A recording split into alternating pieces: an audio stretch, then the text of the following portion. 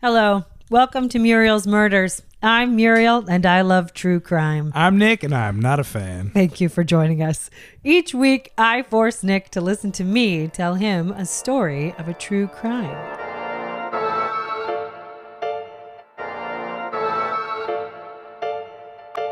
This week, we go back in time to the early 1900s to talk about early labor unions, Nice. the beautiful landscape of Coeur d'Alene, Idaho. Love it. And Canadian-born miner Harry Orchard, who used to blow people up with dynamite. Okay. That's a murder weapon we have not really focused in on yet. No, it's not. This is I Yeah. love old-timey crimes, too. The whole thing is great. People could do whatever they want. Right. Guy's got a great name too, Harry Orchard.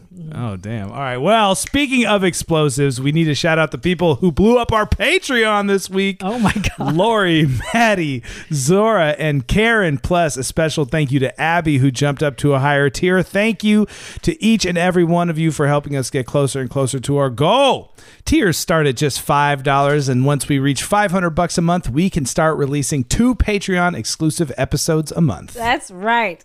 Now remember, everyone, this is a true story involving murder, violence, drugs, adult themes, etc. So if any listeners are like Nick and they don't want to hear about those things, please consider listening to a different podcast. Plus, we'll probably do a little cursing and joking, so if you don't like that stuff, tune us out. All right, Nikki, are you ready to hear this story? No! Okay, let's get started.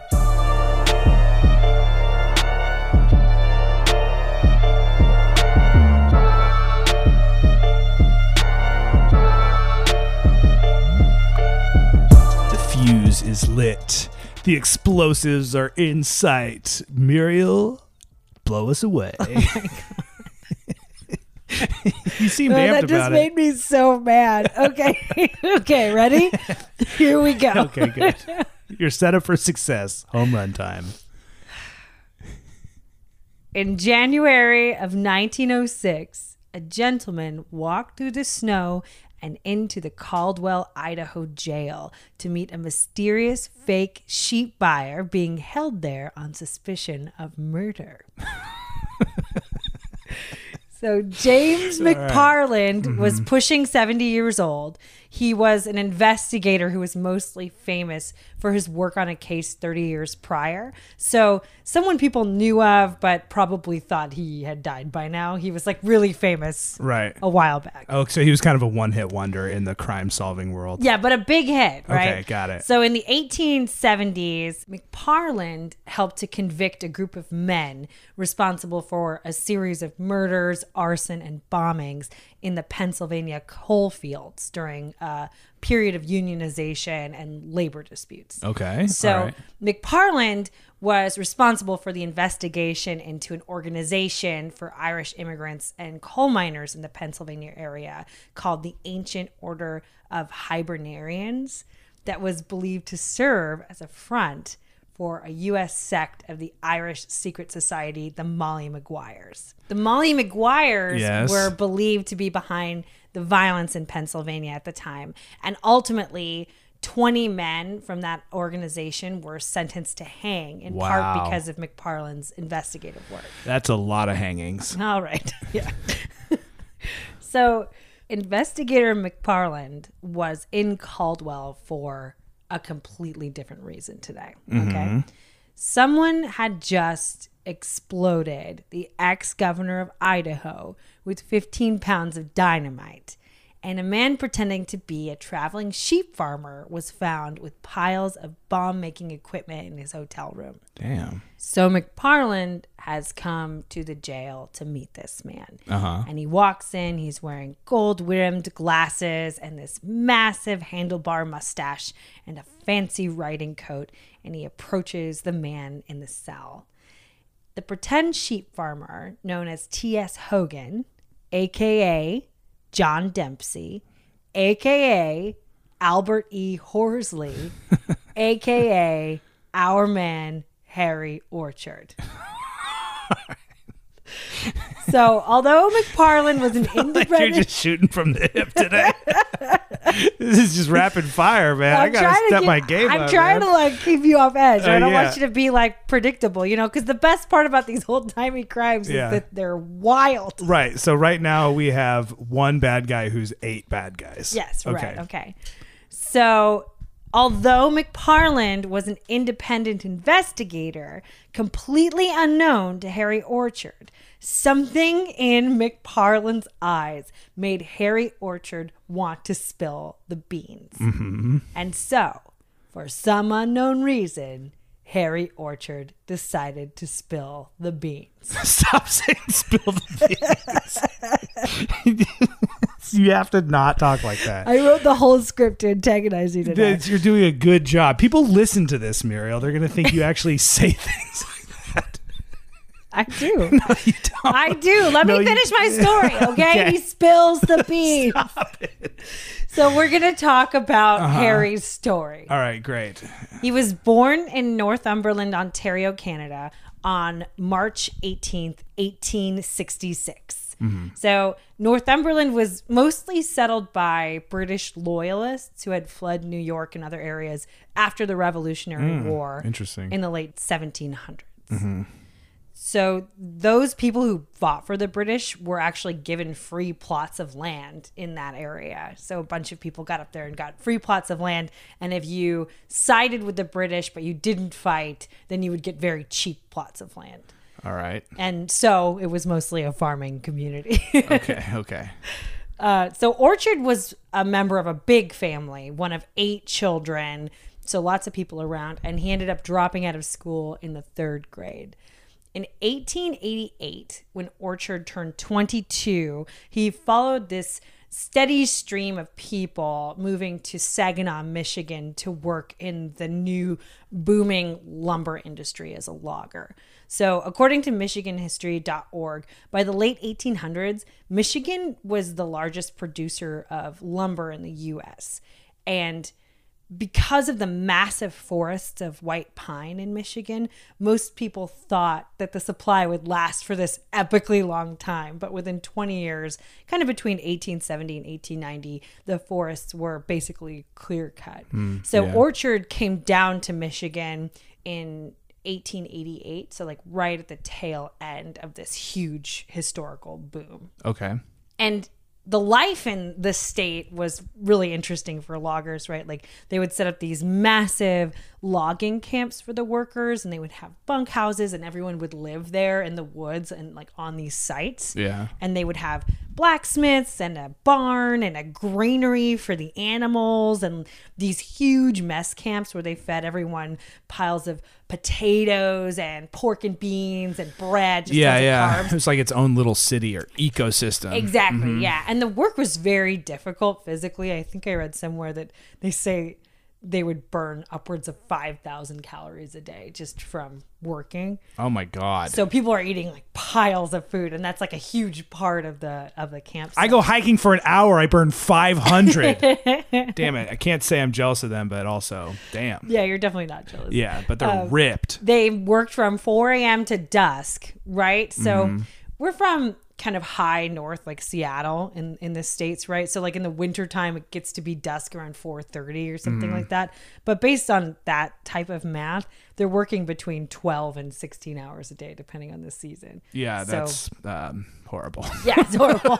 Really hard labor. Yeah, okay. So about a year into his time there, Orchard was completely over it. And he returned to Ontario. He got married and sort of randomly got a job operating a cheese factory back in Canada. What? You just waltzed into operating a cheese factory back in the day? I love this story because apparently I think Orchard might have been a little special, like meaning that I think he was kind of bright, you know, but he was so many different things in his life. Yeah. And it really just felt like this landscape where you could kind of if you were articulate enough or whatever, presented in the way you needed to present, you could basically get any job. Right. And I'll talk to you about that because that's a big part of his early life. Right. And he ends up getting arrested for being a pretend sheep farmer. So you didn't even have to actually have the job. You just pretend to have jobs. I mean, it's kind of the same thing, right?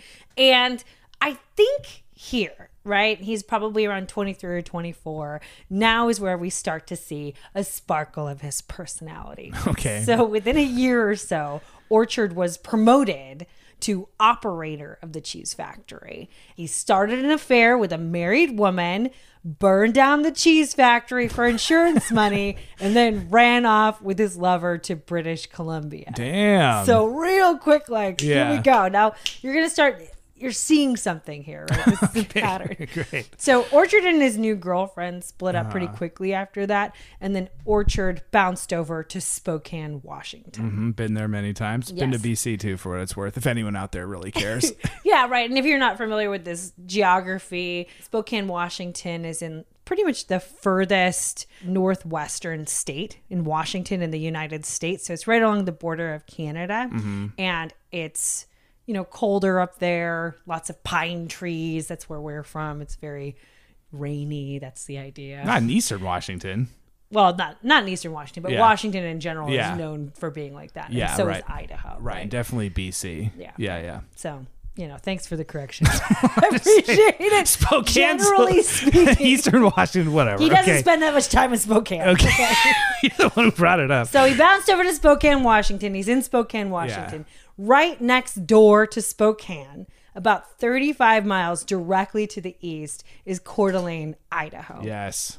And at the time, Coeur d'Alene, or they were kind of called the Coeur d'Alenes at that point, I believe, was a collection of huge silver and lead mining towns. So probably the biggest mining operation for those minerals in the U.S. at the time. And the busiest towns in the area were Kellogg, Mullen, Wallace, Burke, Gem, and Wardner. And we're going to be visiting some of those towns. Okay, cool. So Orchard walks up to an employment office in the Coeur d'Alenes and gets a job as a milkman with a route in Burke. So he's now fully in Idaho. Okay, great. And now he's a milkman. That's the most Idaho thing he could have done at the moment. Let me be the neighborhood milk delivery man. Right. There's that, or farming potatoes. Okay, great.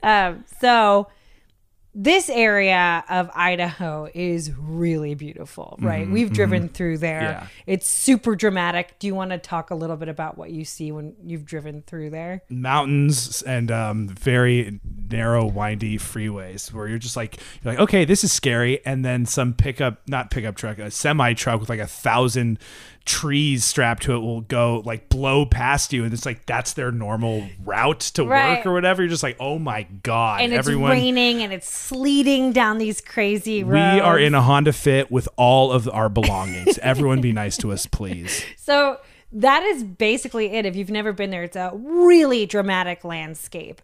So you'll have these steep mountains. They're covered in pine trees and these really narrow canyons Yeah. that kind of cut through everything. And they're made by basically really skinny little streams. So instead of the Rio Grande, you know, and the Grand Canyon and Yeah, all that kind of right. stuff, you have these little streams that have cut through these big mountains. And so it's very, very sheer cliffs and stuff like that. Yeah, which they're is really making cool. they're making freeways out of creeks in Idaho. you Right, know? exactly.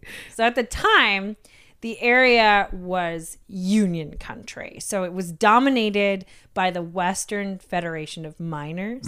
And if you wanted to come here and like get in on this mining money and you didn't want to join the union, you were quote unquote run down the canyon, right? Which no. included a beating Yeah. or maybe being murdered. Okay. So this is like the Pacific Northwest version of the Wild West. You know, we're out in the middle of the rain. There's trees.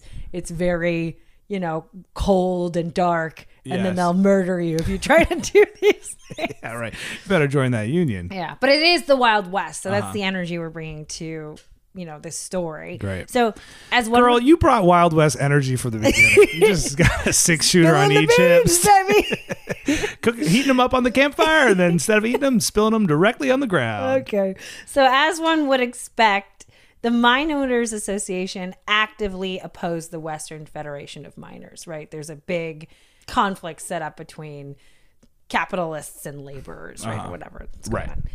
And there was a lot of drama. Mine owners would send in undercover agents to infiltrate the union ranks. Miners would strike. You know, they have all this stuff going on, subterfuge, whatever. And so there's lots of tension in the Coeur d'Alenes, right? Right. Everyone's getting beaten down the mountainside or whatever Something. you said. Yeah, something, right? So being like this weird combination of overachiever and degenerate, Orchard saved all his milk route money, and in the fall of 1897 he bought 1/16th interest in the Hercules mine in Burke for $500. So he paid $200 down, and he was going to pay on this on his share, right? Okay. So a pretty rad and forward-thinking dude, right? Like, he was coming from nothing, having these entry-level positions, and he looks at all these people making money in mines, and he thinks, I'm going to own a mine. Yeah. You know, that's where his first thought goes to. Orchards in bloom, baby. Oh my God. And then I too can play at this game, Ariel. yours is all puns. Well, yours is all just nerdy sayings. Okay, we're focusing. Sorry. Then in this great American landscape of dreams, this logger / cheese factory operator / milkman / mine owner went into what he called, quote, the coal and wood business. Okay. So he basically decided he was going to make his money, needs to keep making these payments on the land, on the mine share. Yes. So he decides to quit the milk route and just go into his business for himself, selling coal and wood in these like mining encampments. All right. And he cleans up. He starts making so much money, right? He does really well. He's paying down his share until the devil on his shoulder perked up again. Because the mining town is crazy as heck. It has like saloons and brothels and gambling halls and all this kind of stuff. Crazy as heck, yes. Muriel? It has the whole 9 yards of, wild town, whatever. So Orchard just goes off. He starts drinking and gambling, and he basically loses everything. He loses his business. He loses his mine share. He can't pay on it, and then he has to sell it. And then at the end, at the bottom of the bottom, he gets a job as a mucker in the Tiger Portman mine. Are you going to say what a mucker is? That yes, sounds like a made up job for like. So mucking is basically, it's actually a pretty well-paid entry-level job in the mines at the time. So you'd basically shovel the junk out of the mines by hand and load them into these carts. Okay. And according to Tim Willoughby for the Aspen Times, back then the quota for muckers was 16 carts of busted up rock per day, right? You had to fill 16 carts, and each cart could carry up to a ton of weight. Oh my God. So I read this article and some other things, and that statistic popped out, and I was like, I feel like that's unbelievable that someone is hand shoveling 16 tons of rock a day. I feel like that can't be real. Yeah, right. Into a wheelbarrow, basically. If it is real, then more power to you. Yeah. I mean, that's insane. Yeah, right. I mean, and you're working like 8 to 10 hours a day, and you're just shoveling rock. It's not a lot of rock. It's just very heavy rock. Yeah. And it might depend on, like, obviously the density of the rock. So maybe if you're mining different things, the rock weighs a different amount. So they fill carts rather than weigh it, right? Yeah, totally. But I heard that's just so he's just like picking up little pieces of hair and then coming up with a very light exterior that looks like a cart full of rocks. Yeah, that's a Nick Castellini movie right there. Hey man, I got some Harry Orchard in me too. All right. You do. So after joining the union, I'm guessing Harry Orchard found himself right at home. You know, there's big time drama, high stakes, lots of money, big ideas, and what turns out to be a solid amount of law breaking. Quickly after joining the Western Federation of Miners, Orchard attended a meeting held by local union president Ed Boyce. Boyce announced that things were heating up in the area, and it was time to buy some guns. he had gotten a tip that mining officials were in the process of hiring tons of scabs to try and bust the union. And on April 29th, 1899, everything came to a head. So Boyce called a 7 a.m. meeting at the Union Hall, and it's totally packed with people. He walks up to the front of the room and he announces that the scabs have arrived. The union had recently shut down work at the Bunker Hill and Sullivan mine in Wardner. So they were on a labor strike there. And the mine that morning had reopened with scabs at the helm. Yeah. And so Boyce calls on everyone and he says, it's go time. We got to get some guns. We're doing and it. Kill people. So a few minutes after the meeting, a group of armed men in masks held up the Northern Pacific passenger train at Burke, and they forced the rail crew to add a bunch of boxcars to the line. Whoa, damn. So around 400 armed miners filled the boxcars, and they headed towards Wardner. God, I guess that's just what it took to get there at the time. Yeah, just a train. In Gem, the train stops. So it's kind of going through all these little mining towns, right? And collecting people from all of these different mines. So they start over here. They go to Gem. They stop in Gem and they go and rob a powder house, which is where like the dynamite's kept. Okay. So they steal 80 boxes of dynamite. Jesus. And load it onto the train along with like a crap ton more miners. Now, all of the telegraph lines were cut out of Burke and Gem, but not before a message was sent to Wallace, where the train then picked up around 600 more armed miners at the depot. They are coming ready for war.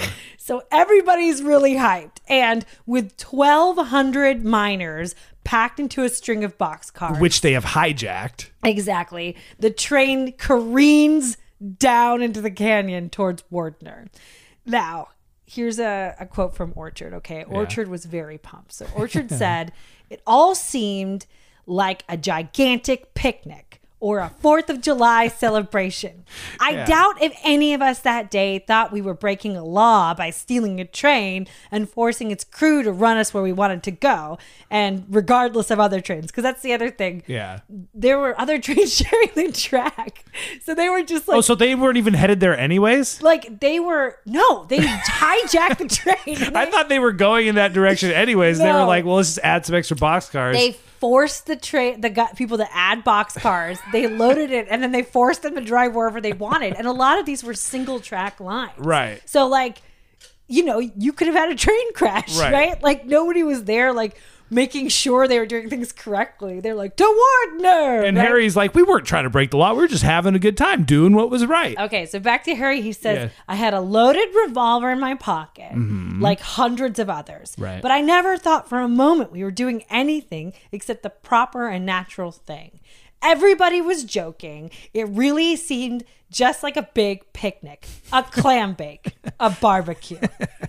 You know what? What? I believe him. Yeah, I do too. He says they were like singing songs. Yeah. It was this most amazing thing. Yeah. So the train then barrels down a single line track at 30 miles an hour through those gorgeous narrow canyons to the Bunker Hill and Sullivan mine, singing their asses off the whole way down. Right, because they're all in their 20s. It's probably just like one of these house parties or something. They get broken up and the cops are like, you guys are doing, you're not. And they're like, it's a party, man. We didn't break no laws. Okay. Anyways. Gasoline on the house party.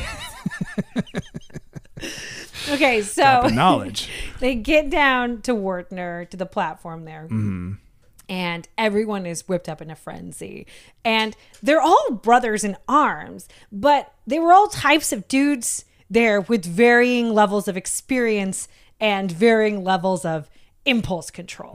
So the union leaders need to take control. So they jump off the train and they start organizing the men into these military style ranks, right? So got it, nailing it, super organized.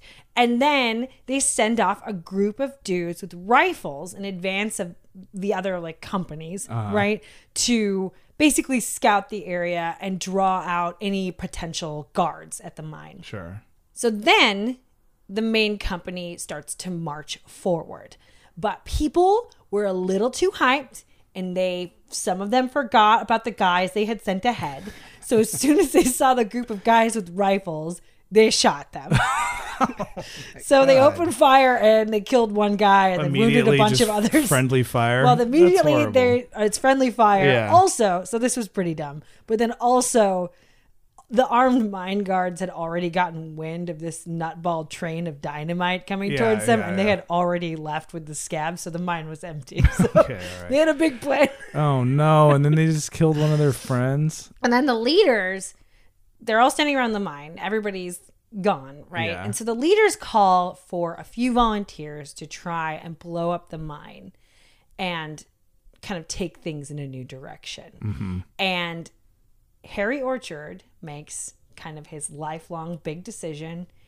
He raises his hand. Of course he does. He's an entrepreneur, right? Put me in the game, coach. Put me in the game, coach. So he, and along with a small group of men, packed the dynamite they had stolen all around the mine, and they really just blew the whole thing up. It worked. They blew it up. Yeah. And then they lit all of the outbuildings that were still standing on fire. So Nice. they demolished this town, basically. Damn. And they shot one mining company guy, and then they got back on the train and headed back to their jobs. Did that guy die?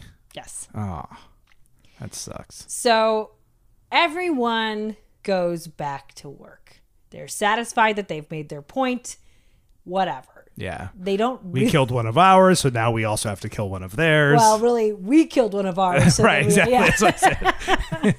So they all go back to work. And I think what Harry Orchard said about not really realizing it was illegal is just the truth for like 1,200 people. I think it seems like what happened was they just thought, oh, this is a labor dispute. Right. They didn't think you can't do that. Right. And they all thought it was a good idea. So they just were like, well, you're in. Yeah, I'm in. That makes sense. Of course. Does that make sense to you? And they're Yeah. like, yeah. So then they go and do that thing. It's like us, what we make choices in our lives. I mean, it pretty much sounds like every group of person that has ever gotten together and then afterwards realized people were mad at them. Mm-hmm. You know? It feels like an American tradition. Yes, at this point. exactly. So Orchard goes back to work. He gets back to mucking at the Tiger Poorman's mine.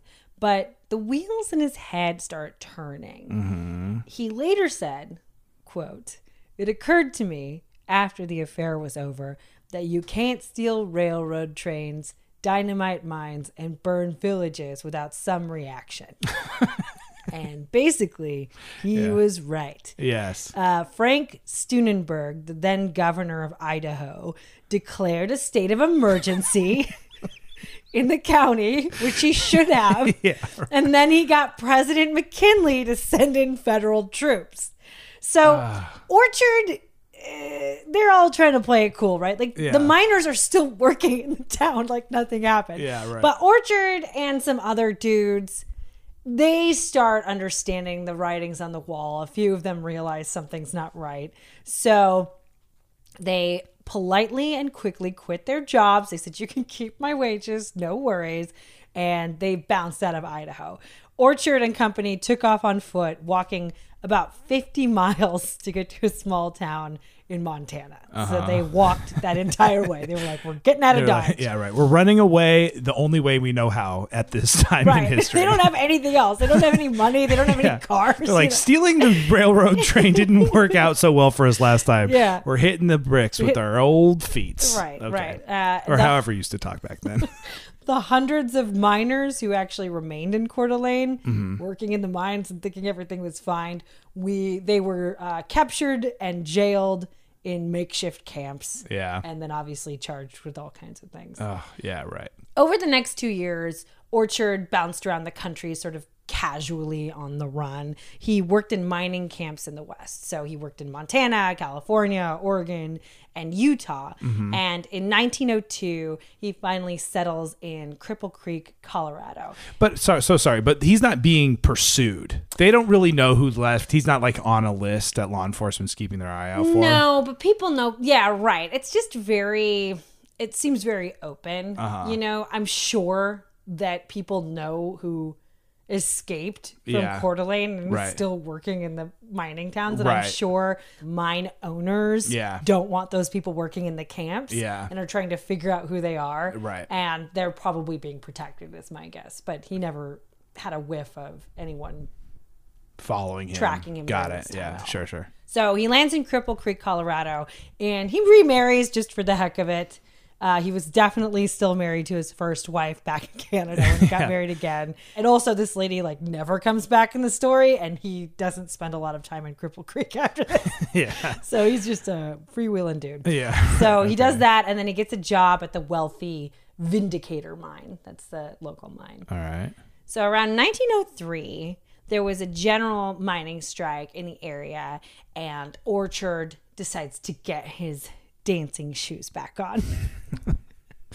So there were riots, and federal troops were called in again, along with scabs. It's got the whole mixture kind of worked up. All the greatest hits. Right. And this time, Orchard actually snuck back into the empty Vindicator mine with just a handful of men and stole a bunch of gold because he Oh, he was nice. like, you could also do that. Yeah, but right. he also needed a little more zazz in his life, okay? Yeah, So he decided to rig a crazy bomb inside the mine that basically was a big pile of gunpowder on one side of the room, and on the other side was a pistol that he wired to the guardrail on a lift on that level. So when someone, and because the mine was shut down, that someone would either be a mine owner or a scab.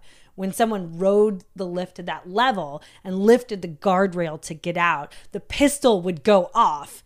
And instead of shooting the person, it would shoot across the room and ignite the dynamite and then explode the person who was nearby. What a cruel, that's some Saw type torture. Horrible. Did it work? Yeah, it works really well. The bomb went off without a hitch, and Orchard exploded mine supervisor. Oh, man. So what he's doing, Yeah. he's self-taught.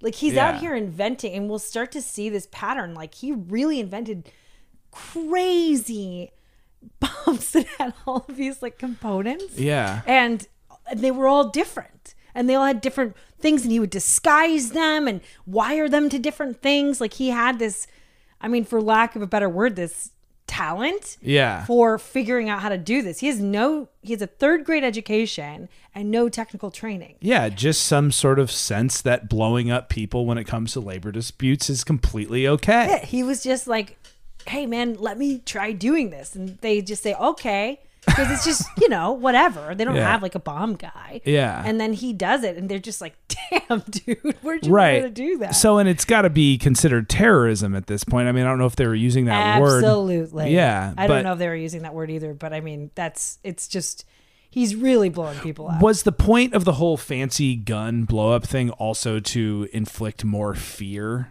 Oh yeah, they're just saying you can't mess with us. Uh-huh. Don't try to break the unions. Labor is stronger than owners. Yeah, I guess what I'm getting at though, did he have like a psycho sort of,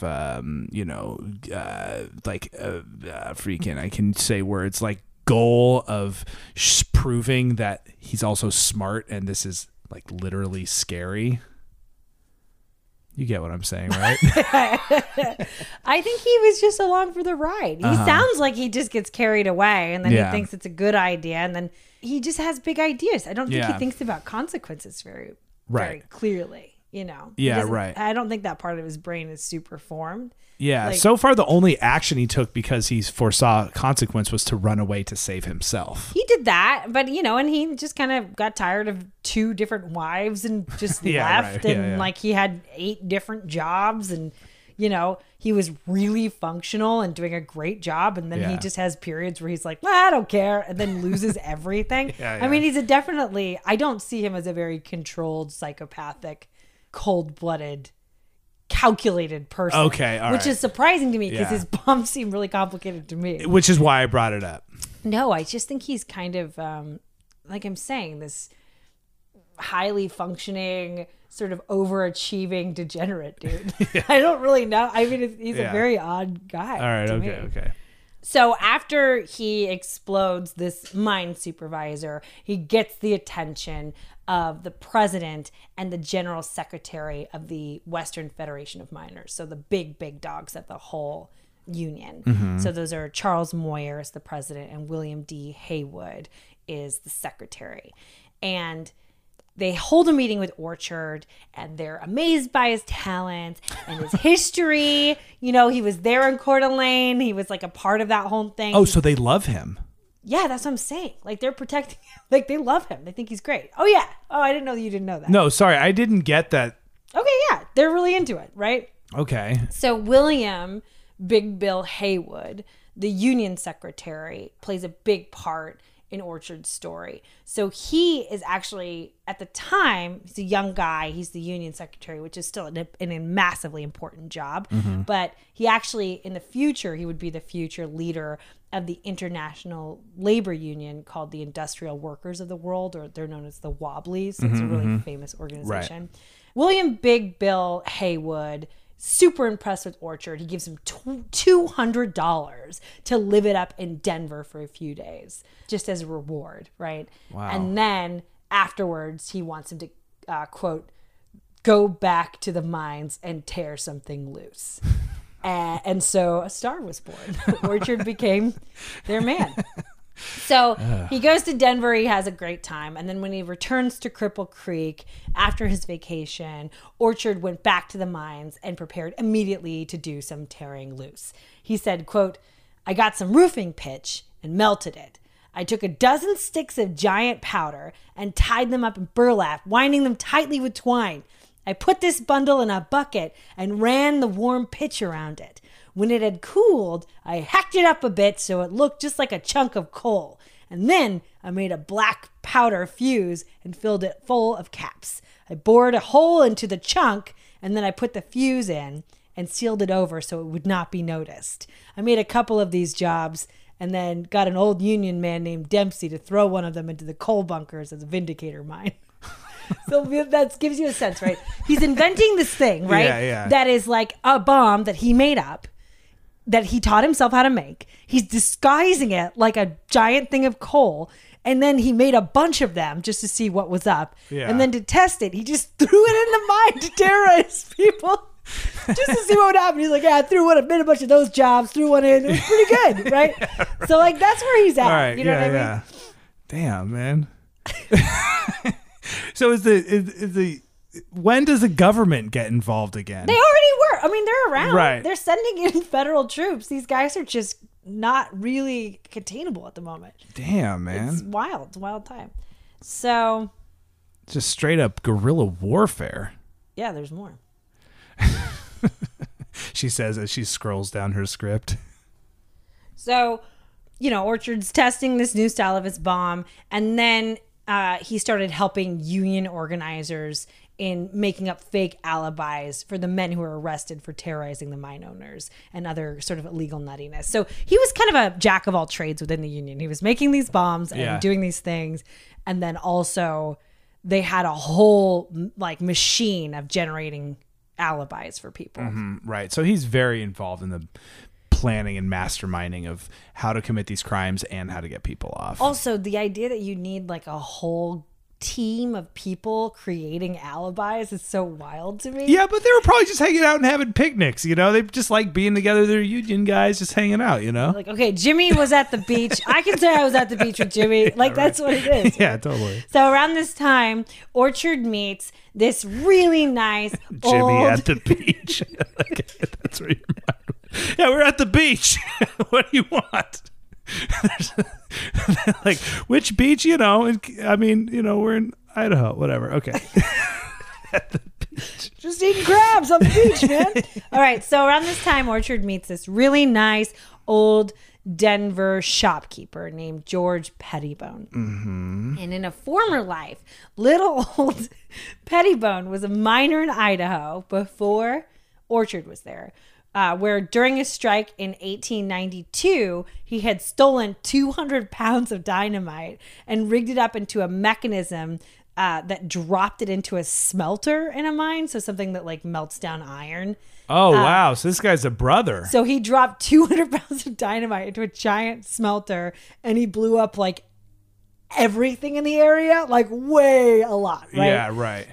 So he was caught and he spent 8 years in prison Yeah. and was blacklisted by the Mine Owners Association. So he couldn't work. Right. But he still paid all his union dues and he was super active in the union, even though he couldn't work in it. So Right. obviously, So he loves he's Harry there to Orchard. mess them up. You know? Yeah. Right. He So- walked so Harry could run. Right.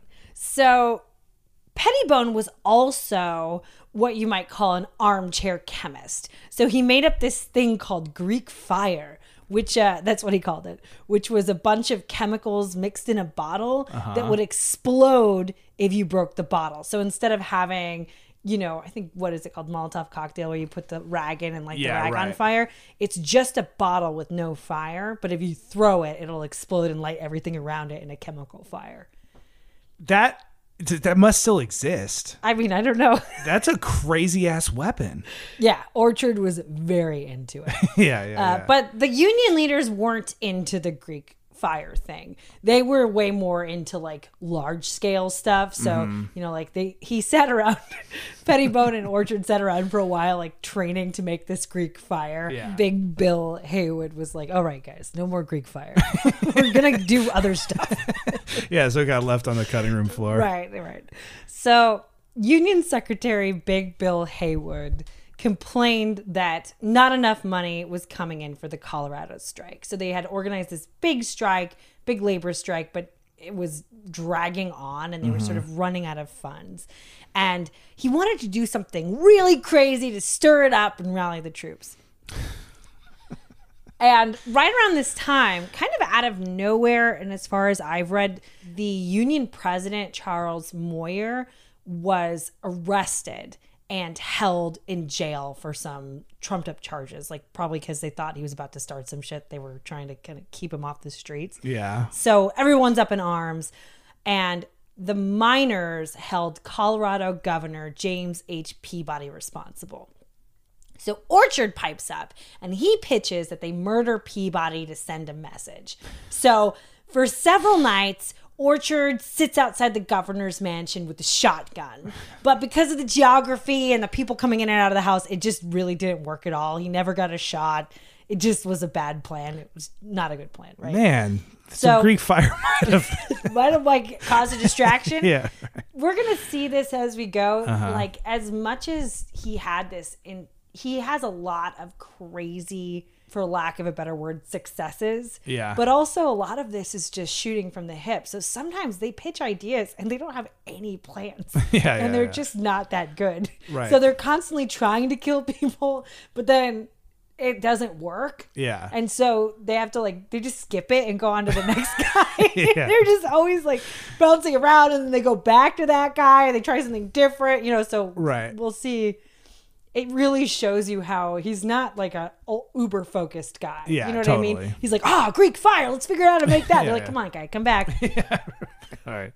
Hi, my name is Jules, and I'm the host of Riddle Me That True Crime, which focuses on unsolved murders and disappearances, where I often do so with the help of family members, where they come on and tell their stories, and oftentimes with experts.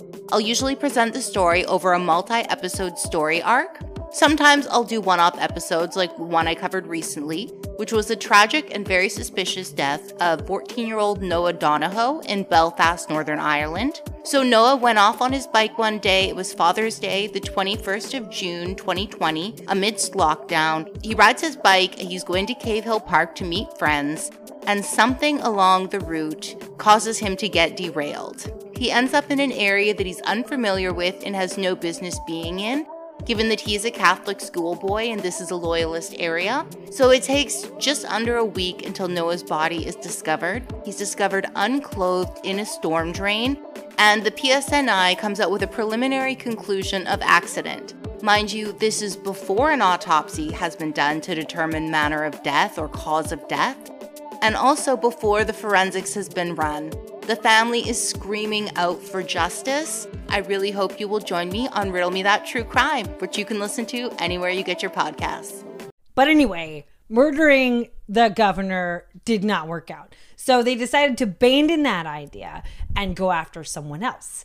A hated mine detective, Lyle Gregory had just rolled into town.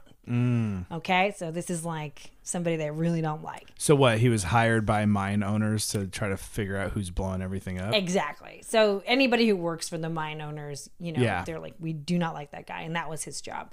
So Pettibone, inventor of Greek fire, suggested to Orchard that they capture the mine detective and perform a, quote, mutilating operation on him as a warning to anyone trying to mess with the Union.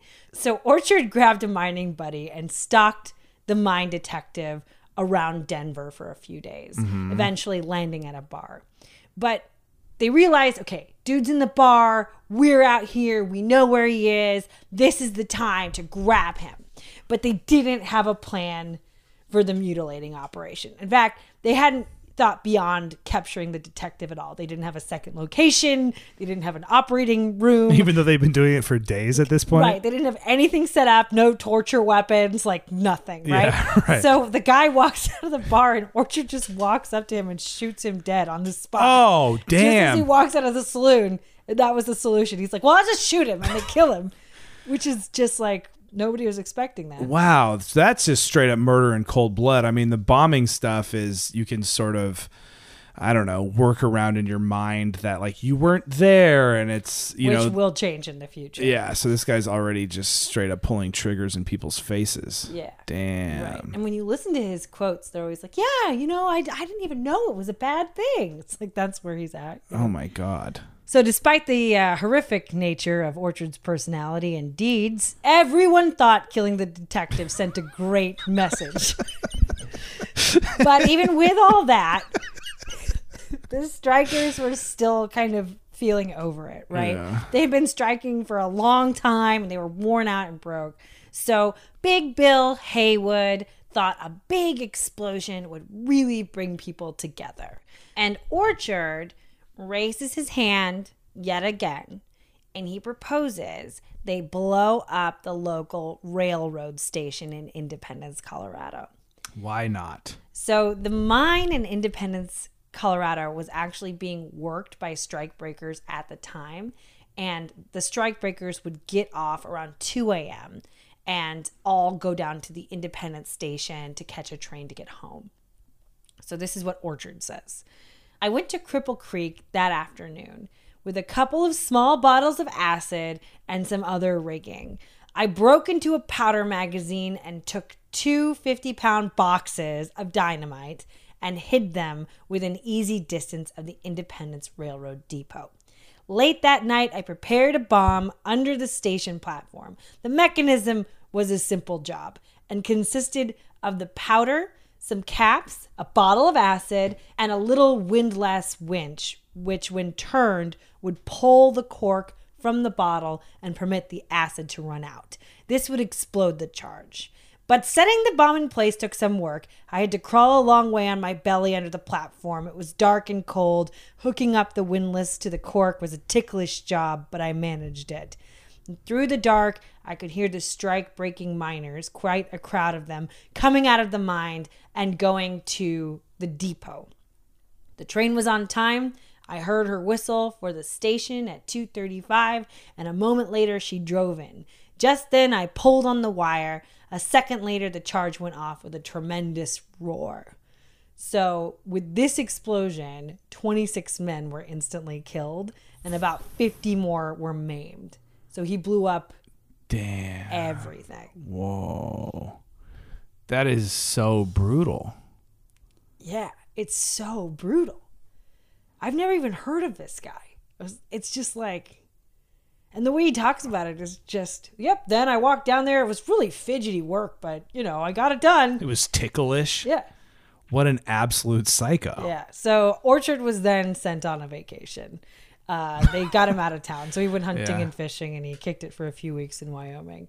And was that also got the big thumbs up? That many people dead, that many people maimed? The Union sent him on vacation to protect him. And they gave him all this money so he could go have a really good time. They keep sending him on vacations to have a good time after he bombs somebody. They are totally fine with it. The leaders at the time are like, yeah, man, here, take a vacation. They gave him $200. He went to Wyoming and he had a great time. And then he came back and the union leaders had another target for him. This man named Fred Bradley. So he was an official in the Federal Mine Owners Association. And the union leaders had already tried to kill Bradley like a bunch of times, but it hadn't worked. So this is a guy who's been a target for a while. And in August of 1904, they gave Orchard $200 and sent him off to San Francisco under the name John Dempsey. And when he got to San Francisco, he found that this guy Bradley had gone to Alaska for a few weeks. So he set himself up in a resort in Caliente Springs where he gambled and got trashed for a while the guy was out of town. So Orchard rented a room near Bradley's apartment in San Francisco and then started his plan. He had, and this is something you'll see him do multiple times, he made friends with the guy who owned the local liquor store. And through him, he meets all the domestic workers from the Bradley's house, like the house cleaners and cooks and stuff like that. And through them, he learns about Bradley's home routine. Because Bradley's home was in the middle of this bustling San Francisco area. He didn't think using a bomb was a reasonable option. So Orchard switches it up. He sneaks over to the Bradley home and he waits outside for the milkman who comes around 3 or 4 in the morning. And then he goes to the milk and he poisons it with strychnine. He just fills the whole bottle with strychnine. So this guy's just an assassin at this point. And then he just sits there and waits outside to see what happened. So he waits and he doesn't hear any screaming and the police don't come. It's just kind of quiet. Nobody's acting weird. Poisoned. Okay. Right. So he finds out later, he goes down to the liquor store and he's talking to people and he's like, man, how are you? Just trying to see if anything happened. Yeah. And he finds out that the cook had done this kind of unusual thing. She had come in and got a bottle of milk because she said she tasted the milk at the house and it was really bitter and tasted terrible. So she threw it out and bought a new jug of milk. Yeah. So obviously that didn't work. And it didn't kill her. She just had a little sip. It didn't kill her. She just thought it was rotten, probably spit it out, right? Right. So the milk thing didn't work. Subtlety didn't work for him. Good. So he decides to go back to bombs. Bad. So Orchard constructs this bomb and he attaches it to Bradley's front door. And then Like how he just had the worst, sloppiest anyone in the house could have drank the poison type of thing, and that didn't work. He's he like, said, all right, like, just there back was a to quote. bombing. There was a quote where he was like, I felt terrible about it because I knew that all the kids would be drinking the milk, but I just had to do it, and I didn't want to set off a bomb. So Jesus Christ. He takes his bomb, he attaches it to Bradley's front door, and then he calls into Bradley's office, makes a fake appointment pretending to be a landowner looking to sell his property, and hangs up. And Bradley eats his breakfast, pops out of his house at 9 a.m. for this fake appointment, and the bomb blew off the entire front of his 3-story home. Bradley survived, but he ended up being deaf and blind after the attack. So Oh my it was God. really violent. Obviously, it was violent. Wow. The only thing that this even kind of compares to is stuff you see in like Casino and Goodfellas, like these kind of mafia hitman type of just brutal, like, or like in Scarface, these kind of massive sort of criminal terrorists. Right, because it doesn't have anything to do with anything. I mean, he's literally just an assassin. I mean, really, Right, he doesn't seem yeah. very politically motivated, and he doesn't say anything about being politically motivated. Right. Did he ever talk about really loving his union brothers and No. the laborers of the world He unite? talks about his fun riding the train when everybody was going off, and Yeah. he talks a little bit he was trying to own a mine before he became a union member. So Right. it's like, I don't think he really cares. No, he's just looking for an excuse to blow people up and kill them. So after this explosion, Orchard then returns to Denver to try and kill the governor of Colorado again. They want to put him back on that case. Yeah. And that would be the first of a series of hits and misses for Orchard. So Orchard returns to Denver and he constructs this bomb to kill the governor in the street.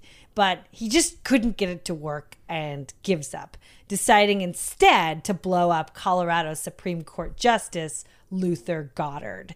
So again, Orchard watches the judge's routine and he plots out the judge's daily route to the office. And he decided to construct a bomb and then bury it in the snow just off the judge's walking path, and then place a fine-looking woman's purse just off the path on top of the bomb, sort of tempting the judge to walk slightly off the path and then trip the wire and explode the bomb. So the purse is the bait. Oh, man. Well, that sounds like anyone could just walk by and hit that. And he does talk about that. What he tries to do is he tries not to, at least he says he tries to buffer the experience for other people. So he tries not to put things up in really heavily, populated areas or whatever. Great. So he's slightly Well, polite. he says he does that. Right. So like clockwork, the judge leaves his house and walks through the snow to work. But at the last minute, he runs into a friend. And he and the friend start talking, and they end up walking a different direction. And unfortunately, from his hiding place, Orchard saw another dude briskly walking down the judge's intended path almost at the same moment. And that dude snatched up the purse, exploding the bomb and himself and shattering all the windows on the block. Oh, my God. So after this public botched assassination, Orchard sort of freaked. He changed his name from Dempsey to Thomas S. Hogan and became an insurance salesman for a little while. Was it? I was going to ask a question. He was out there selling insurance to Midwestern farmers. So he got a different job. Yeah. So, okay. But it was obvious that it was intended for the judge. I don't know. They don't really say that. I mean, Yeah. I think they're just like, Yeah. it was definitely a big public thing. But they like to blow stuff up, so it's like, Right. I'm sure they're not that worried about something blowing up. I don't know. Yeah. So Orchard sells insurance for a while, but he's not into it. So he returns to Denver in August of 1905 to blow stuff up again. And Big Bill Haywood and union leaders now had their sights on blowing up the Idaho governor, who had called federal troops on the miners who had terrorized the Coeur d'Alene area, right? Right. So they're still holding on to that grudge. Right. It was just a few years earlier. And that man's name is Frank Steunenberg. So the plan was to blow up Steunenberg and then send threatening letters to a bunch of the people they had failed to kill thus far to sort of send them a message, right? God, what's the end game of all this? Like, see, we murdered everyone. Now you have to let us be a functioning union and mine the things. I like to think of this story very much like the runaway train is the metaphor, a train of people careening down a mountain, singing and not really understanding the consequences. Like, I don't know what the end game is. I mean, I know that if you're talking about the history of labor in the country, it's a very complicated, obviously. Of course. But this particular thread in that quilt, it happens to be a fuse to a stick of dynamite. There's a little what? Like, I read this story and I was just like, what? Yeah, right. I couldn't even, in a lot of ways, this is just too wild to even feel political to me. It's just right. Like, I just kept reading it and I just kept being like, how? And I was looking up these guys, like, trying to figure out who they were and what their history was. And like, they're even crazier. Like people do wild stuff, I don't know. It kind of reminds me of our Frank Nitti episode, in like Chicago, in the 30s, right? Where you're just like, how did they get away with this? Yeah. But it's just right place, right time. So on August 25th, 1905, Orchard left for Caldwell, Idaho, where the ex-governor Steunenberg was living at the time. So he's not even the governor anymore? No. Frank Steunenberg was this large, quiet, simply dressed man, like a really simple dude. Yeah. He was a card-carrying union member of the typographists union, so not a miner, but he was like definitely pro-labor. Yeah. That's the platform he ran on. Politically, he's a populist. So this is the guy that they want to blow up, right? Right. And he served 2 terms as governor and called the National Guard in on Orchard and the Union during his 2nd term. Completely rationally. Studenberg knew calling the troops in was political suicide, but at that point he was like, these guys are just acting like straight up insane criminals. Yeah, right. Like, what other reasonable option is there? You know, like he just hit a wall, right? Yeah, I mean, that's warfare. That's like being a little weird army or whatever. Right. So he called in the federal troops and then just never ran for re-election and then ended up leaving the area and moving to this tiny town called Caldwell to be a sheep farmer. He was like, I'm over it. Right. Right. So Orchard begins this, I don't know, poorly orchestrated game of cat and mouse. So he moves to a hotel near where Studenberg lived and, you know, starts creating this thing. He says, I'm a sheep buyer. I like to buy sheep, because he's trying to learn more about Studenberg. Studenberg is selling sheep and he's just asking, oh, is anyone around here sell sheep? Oh, what's that guy like? Right. Yeah, like yeah. pumping people for information. But as he's doing this, Studenberg unexpectedly leaves on business to Boise, Idaho. So Orchard's like, man. So he packs up everything and he follows him to Boise, and he gets a hotel room next door to Studenberg, and he starts building a time bomb that he was planning to install under Studenberg's bed. But he gets done building this time bomb. It's connected to a clock, and he's testing it out, and it's just way too loud. Like the clock is just ticking like very, very loud. It's very obvious. Yeah, right. So he's like super frustrated in his hotel room. He's just using like a bootleg Rolex. I mean, he's making it all up as he goes along. As far as I know, this is the first time bomb that he put together, right? Yeah, yeah. And so he's sitting there trying to figure out how to muffle the clock component, that sound, when, you know, he basically looks up and realizes Studenberg's gone.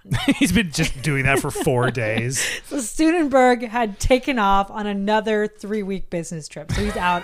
And now Orchard doesn't even know where he is. Yeah. So at this point, Orchard just throws his hands up and he goes on this fat ass sightseeing trip across the Pacific Northwest. So he took a cruise and he like saw some whales. He was like, he went to a fair.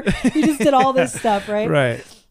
And 3 weeks later, Orchard returned to Caldwell as T.S. Hogan sheep buyer, right? That's his new alias. And Is that even a job? The buyer of sheep? I don't think so. He can buy anything. It's America. As a job, though? He can do anything as a job, Nick. Okay, all right. So he's T.S. Hogan now, T.S. Hogan, the sheep buyer, and he checks into the Saratoga Hotel. So working with his room locked, he constructs a 10-pound bomb with a detonator made with a string, a cork, and a bottle of acid. And those are kind of materials he's used before. Yeah, right. He's returning to his comfort zone. Right, exactly. It's like the clock thing. I flew too close to the sun and I got burned. So now I'm back on planet Earth. I'm going to do my bottle acid string thing, right? Yeah. So again, Orchard watches his targets, right? So he watches Studenberg's routine, and he ends up figuring out this like footpath that Studenberg used to walk into town. And he puts down the bomb and sets up a tripwire that runs across the path. And then he, like a little gremlin, he sits in the bushes and he waits. And he waits a super long time for an explosion that never came. So he goes back and realizes Studenberg had just seen the tripwire and stepped over the tripwire, leaving the bomb intact. So cat and mouse didn't work. Damn, right? Yeah, okay. right. So then after that happened, Studenberg then leaves the next day for another 2-week business trip. So at this point, it's like, you know, Orchard's grinding his teeth. He's been out here for 6 weeks or so, maybe longer. He's had 2 failed bomb attempts. Right. The guy keeps leaving town. The last person he killed was a completely innocent person that had nothing to do with his mission at all. Right. He's had this string of failures. Yeah. So he just decides, I'm going to hunker down. I'm just going to stay at the Saratoga Hotel and wait for this dude to return. So he's sitting there waiting, and one day he's chilling, playing cards, and he looks up and Studenberg walks in with 2 friends to get a drink. And so Orchard runs upstairs to his room and grabs this bomb, wraps it up in newspaper, tucks it under his arm, like nobody can tell what he has. Yeah. Runs out of the hotel and runs over to the Steunenberg house. So he wires the bomb to the fence post so it would go off when Steunenberg opened his gate. And on December 30th, 1905, in Caldwell, Idaho, ex-governor Frank Steunenberg walked through the snowy night from the Saratoga Hotel to his house, about 2 blocks away. He crossed paths briefly, although he didn't know it at the time, with Harry Orchard, as Harry Orchard sped walk back to his room at the Saratoga Hotel in the opposite direction. So Frank continues on his path.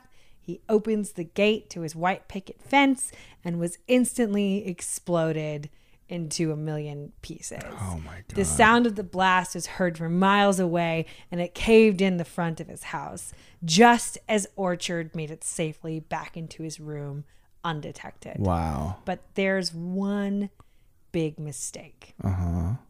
This is from Orchard. I was going to take some things out of my room and throw them away. There were some bits of dynamite, some pieces of fuse, several giant caps, and a bottle or 2 of acid. Great. I emptied the acid into the sink and put the bottle into my side pocket, planning to take it downstairs and throw it away. It wasn't 2 seconds after I put that bottle in my pocket when a flash like a pistol shot rang out in the room, and the coat was nearly all torn off my back because this fool accidentally made a tiny bomb in his pocket and he blew up his clothes. So it was a little mini Greek fire. Exactly, right on his back. Really bad news, right? But right now, the whole town is shook by this bomb. Right. So people are running around and it's really crazy. Yeah. But he did have a loud bang in his room. Yes. He doesn't know who heard it, right? Yes. Despite all that and all this chaos, a calm came over him after the explosion. Right. This is his happy place. Right. He said he's feeling really cool, calm and collected, not at all bothered, and he went downstairs to have dinner. But he had sort of snapped. So the whole town is going nuts about Steunenberg, the ex-governor, being blown to pieces. But in the midst of all of this crazy commotion and everything that's going on, Orchard just sat in the dining room, calmly eating his dinner. He's like, right? I'll take the prime rib, please. So he already looked like a weirdo. Yeah. And then people were now noticing this guy's Right. acting like a weirdo, right? So that's Right. just kind of in the ether. And outside, he's looking cool as a cucumber, but inside his mind starts going on the fritz. And this is also from Orchard. So he says, something, I cannot tell you what, came across me, he explains. I got to thinking of the many incriminating things in my room.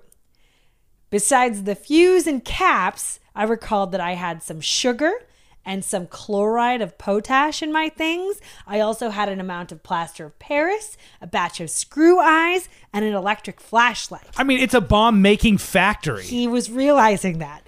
And now he goes, I knew all these things would be hard to explain if found, but I still sat there and didn't do anything about them. After that cap went off in my pocket, I seemed to lose my reasoning power, and I simply left everything where it was. So right now, out of all this chaos, there was actually an early evening train straight out of town that evening. That he could have caught. He could have caught it before police were even looking for the bomber, right? Right. It was like in the chaos. But he didn't take it. He just froze. He kind of thought if he took the train, he would be suspicious. And if he went back to his room, he'd be suspicious. So he just sat in the lobby until he had to go to bed, trying Which to was not look suspicious. Also incredibly suspicious. And the next morning he gets up, the brain's still not back, right? He's still trying to get his footing underneath him. So instead of getting out of town or doing anything, he decides that what he can do is establish some sort of alibi.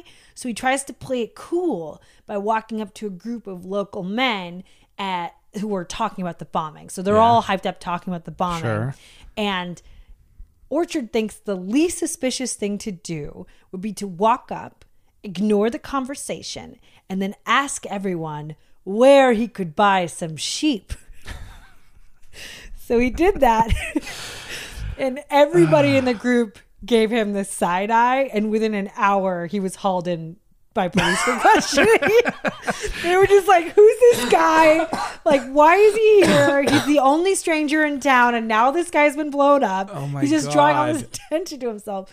So while he's under questioning, he's still cool, like under pressure, and he answered all the questions, correctly for the police, so they release him.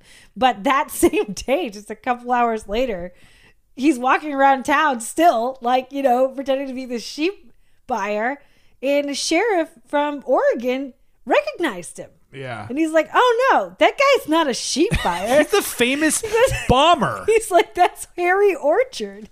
He's that guy from the Western Federation of Miners. He's a domestic war criminal. So everybody, well, at this point, nobody knows. Yeah. He hasn't been attached to anything. But I think that people, in the way, the impression that I got, it's almost like the way people would study like mafia families. They're studying people who work within the organizations. We know people are blowing stuff up, but they actually, as far as anyone knows, they didn't have any evidence against him for any of these other things. In fact, we actually only know about all these things because of what he told that investigator in the jail cell. Right.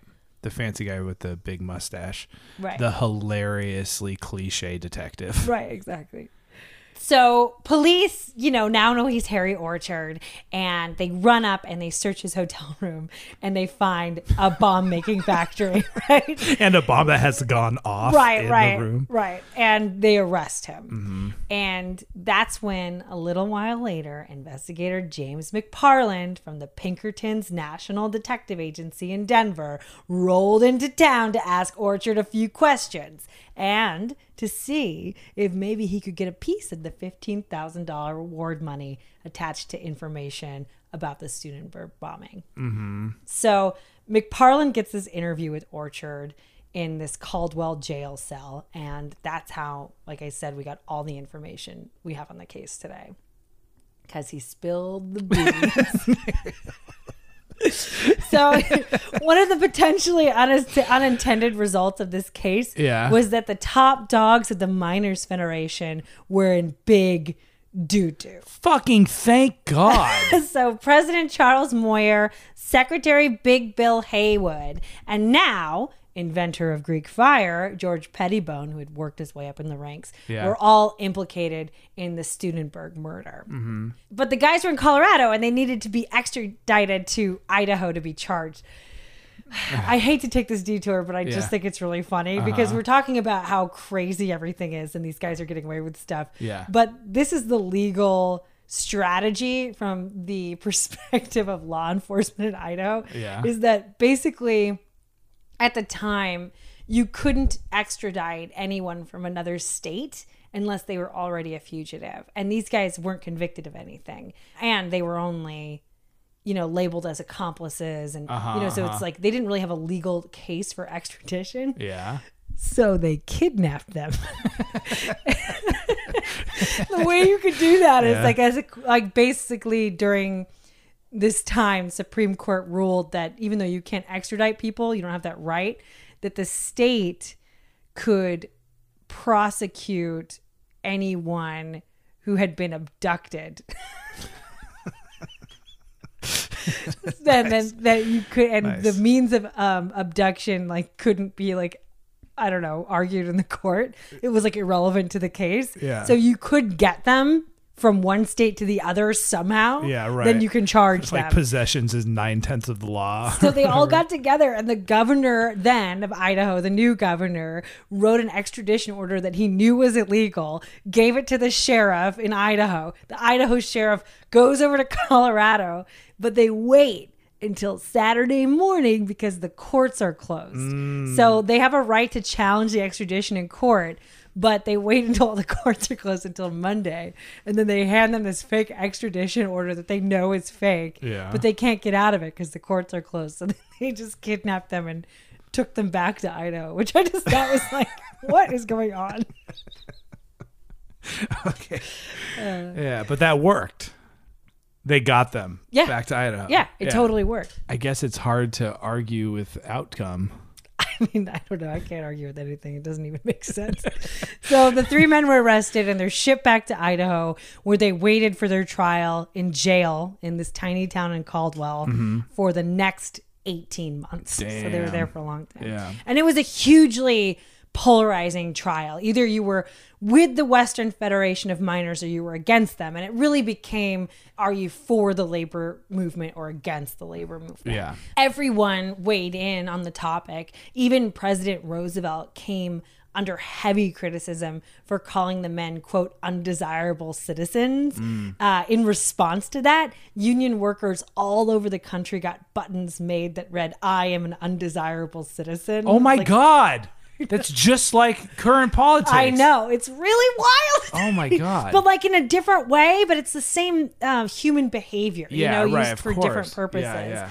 So everyone with these buttons is also staging these massive protests around the country. So it's a famous national trial, but also like the president's involved and the buttons are made, and it's the entire union organization and like labor in the country is, backing these people. And the trial begins on May 9th, 1907. So the case for the defense of the 3 union men hung on the idea that Orchard was just a nutty ass liar, right? It's basically Orchard's word against theirs. The prosecution brought in a famous psychologist from Harvard to testify that although Orchard's testimony was wild AF, it was truthful, according to him. Okay. The defense's position was that this dude was, quote, the most monumental liar that ever existed. That was the defense lawyer's position. Wow, that's good. Really got away with words. They're a little poet. So wait, hold on, time out. So is he testifying on the prosecution's behalf to get like a lenient jail time or something? They don't really actually talk about why. He didn't get, he actually did get his sentence commuted from death to life. So maybe he did get a deal, but they didn't really talk about that in the book. There is like a point in which Orchard talks about wanting to unburden his conscience. So he might have just been like, I'm ready to tell the story. Yeah. And work with the prosecution or whatever, but I just want the truth to be out there. Yeah. Whereas the defense is saying this is fundamentally untrue. Yeah. Right? Right. So I'm not sure if it had anything to do with animosity between the two groups as much as someone was like, I just got to spill the beans. I can't wait for this episode to be over. You're never allowed to say that ever again.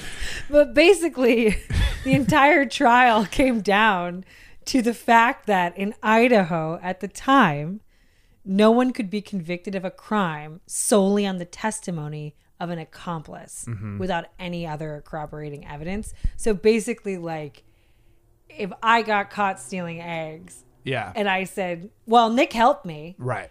But there was nothing to support that. Right. They're not going to put you in jail. That's just something that you cannot be convicted. Yeah, because they got people just walking around saying, I'm a sheep buyer. As if that's even a job. They're like, we can't just hear what people say means nothing at this point. Right. So there was no other evidence linking the 3 men to the murder. Yeah. So they all got off. Yeah. Which was really crazy. Yeah. To happen in Idaho, because basically everyone involved in this trial, I mean, the Mine Owners Association was like heavily putting pressure on the government for a conviction. I mean, people wanted a conviction. So as much as there was a lot of support for labor in the town of like in that area of Coeur d'Alene, people were just wanting a conviction. So but they can't, because it's just like literally not legal. And it was just for the assassination of the ex-governor, right? This had nothing to do with the other bombs. Right, but they didn't get to hear like the whole tasty story, right? Okay. Got to taste all those beans.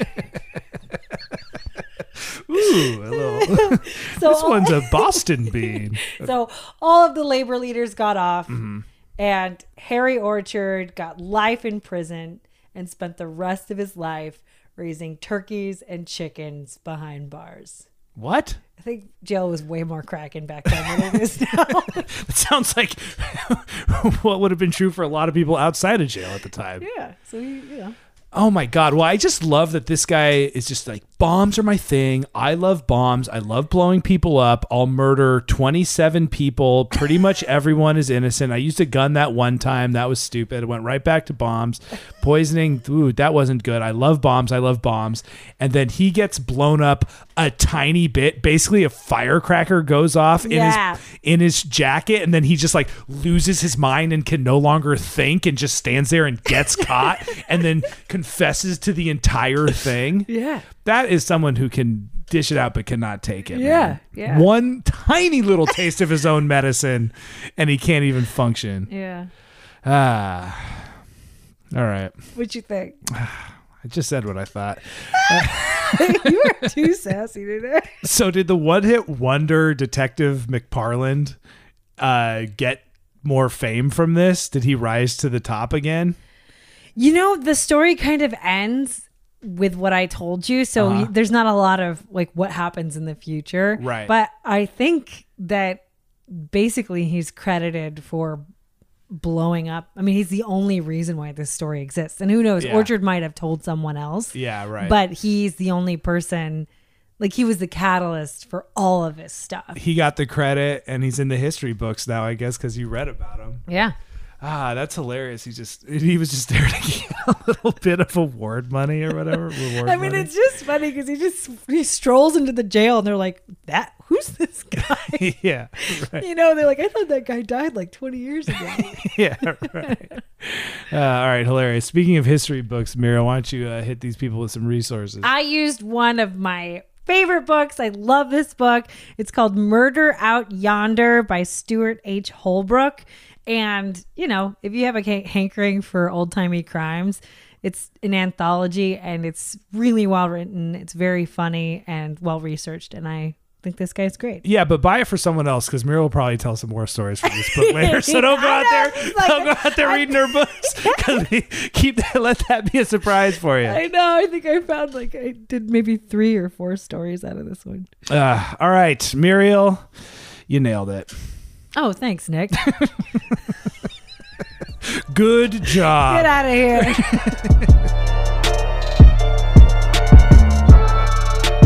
And thank you so much for listening to Muriel's Murders. Muriel did all the research and writing, and I did all the recording, editing, post-production, and it was recorded right here in our living room. To help support the podcast and to unlock exclusive episodes, please sign up for our Patreon at www.patreon.com/Muriel's Murders. We also draw and animate little bonus content cartoons for Muriel's Murders, which populate our social media feeds. You can find us at Muriel's Murders on Instagram, Twitter, YouTube, and TikTok. Our DMs are open. We love getting recommendations. We love hearing what you have to say. You can always email us at murielsmurders@gmail.com. Please rate and review Muriel's Murders on Apple Podcasts. It really does help us grow. We've been getting some really good reviews lately too. Oh, they make us smile so much. We got to shout out Pam Cake Mix. I just want to read one part of the review. I won't read the whole thing. Yeah. But this is my favorite part. Nick's reactions are the best. The kind you want that awkward friend who doesn't listen to true crime to react with. It's so great, but it's a great review, so thank you so much. And if you're listening on Spotify, please add this episode to a playlist of podcasts you think your friends should tune into. Our music is by Mario Castellini. Thank you so much, Mario. Find him on Instagram. He's a very good follow at Castellini Beats. Thank you to Ryan and Ryan at Campfire Media. And if you want more Nick and Muriel's, please check out our non-murder podcast, Hella in Your 30s. This last episode is all about Muriel and I escaping to a little small town. It was just really fun. Anyways, if you're just like, wow, these guys have the best personalities in the whole world and I want to know way too much about their lives, check out Hella in Your 30s wherever you are listening to this podcast. All right, that's it. Have a great one. Hey, it's Mia. Hey, it's Allie. And we host the Rom-Com Review podcast, P.S. I Love Rom-Coms. Each week, we'll have incredible guests come and discuss a new rom-com, grand gestures, meet-cutes, and of course, that elusive chemistry. Mia, what are you doing holding that giant boombox over your head? I'm hoping to win over listeners with this grand gesture. Take us back! Find a new episode every week. And subscribe on Apple Podcasts or wherever you get your podcasts. Brought to you by Campfire Media.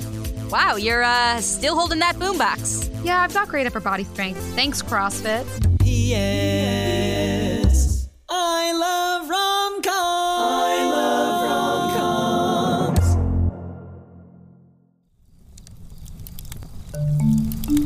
Campfire.